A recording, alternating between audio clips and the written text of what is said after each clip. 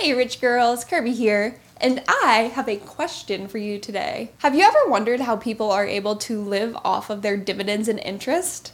Commonly referred to as the 4% rule, this idea states that if you have a bucket of investments, typically retirement savings, and you only withdraw the dividends and interest each year, then your investments will theoretically never run out. And if your investments never run out, then you have created an infinite source of income. But is it too good to be true?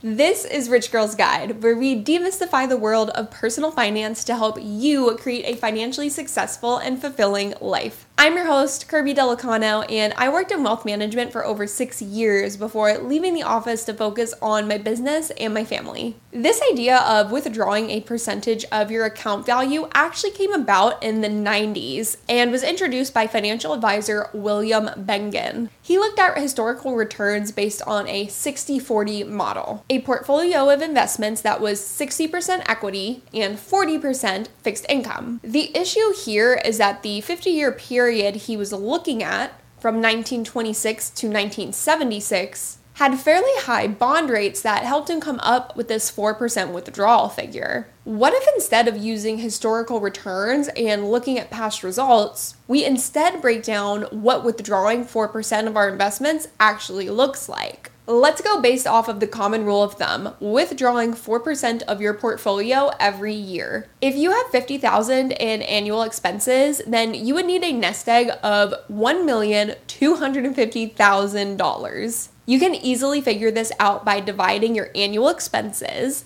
$50,000, by the percentage of your withdrawal, 0.04, to get the total investments needed. So now you can easily plug in your numbers. If you anticipate your annual expenses to be closer to $75,000 and you only want to withdraw 3% each year, just divide $75,000 by 0.03 to get the total investments needed, $2,500,000. People tend to like this method because it is easy to calculate and easy to use in real life. You're typically going to spend roughly the same amount year over year, so withdrawing the same or similar amounts tend to make the most sense. The downside here is that if you make less than a 4% return on average, or whichever withdrawal rate you are utilizing, then you are going to deplete your overall investments over time. The other method is the true dividend and interest method. And while this is not the most popular method, this will virtually guarantee that you will never deplete your investments.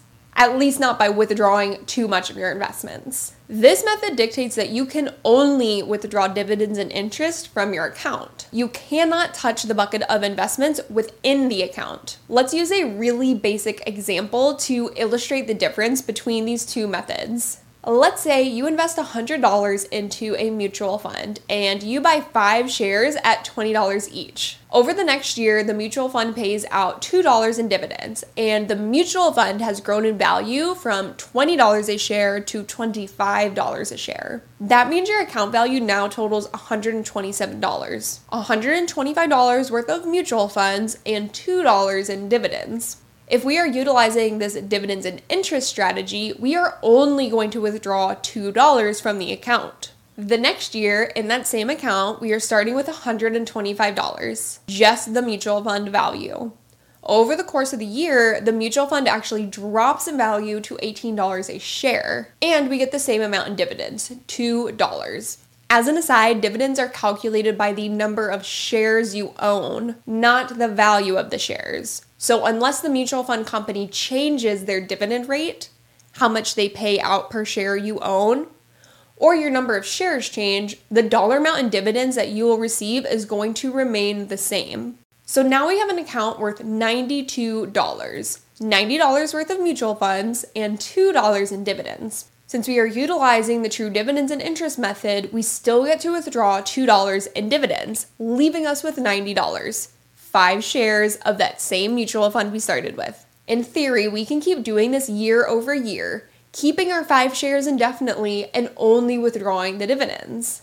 In this case, the value of the mutual funds do not matter. As long as they do not go to zero, and as long as the mutual fund company continues to pay out dividends, their value is pretty much a moot point. Now, what if we instead use the 4% method?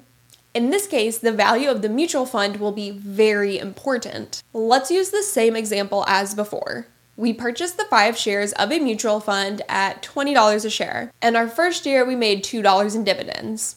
The share price rose to $25 a share, so our total account value is $127. However, we are going to withdraw 4% of our account value. $127 times 0.04, which equals $5.08. Now we only have $2 in cash from our dividends, which means we will need to sell part of a share to come up with the remaining $3.08.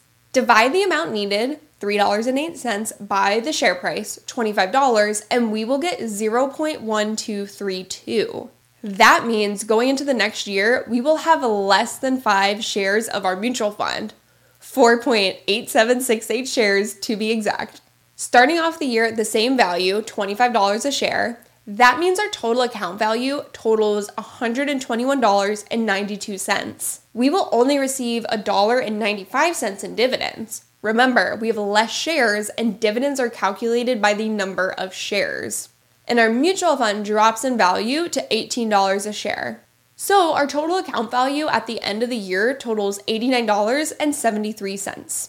If we withdraw 4%, 0.04 times 89.73, we are able to withdraw $3.59. Since we only received $1.95 in cash dividends, we will need to sell some more of our mutual fund in order to make up the difference. And I think you can clearly see how slowly over time your investments will dwindle away. Just to drag you all through a little bit of my thought process and how my brain works, I immediately jumped over to lottery winners and millionaires who end up going broke.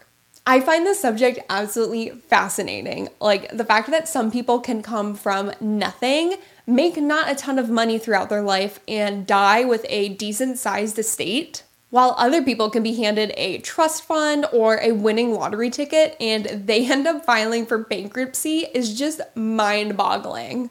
To me, it all comes back to habits. It does not matter how much you have or how much you make. If you outspend your money, you will end up with nothing left. It's as easy as that.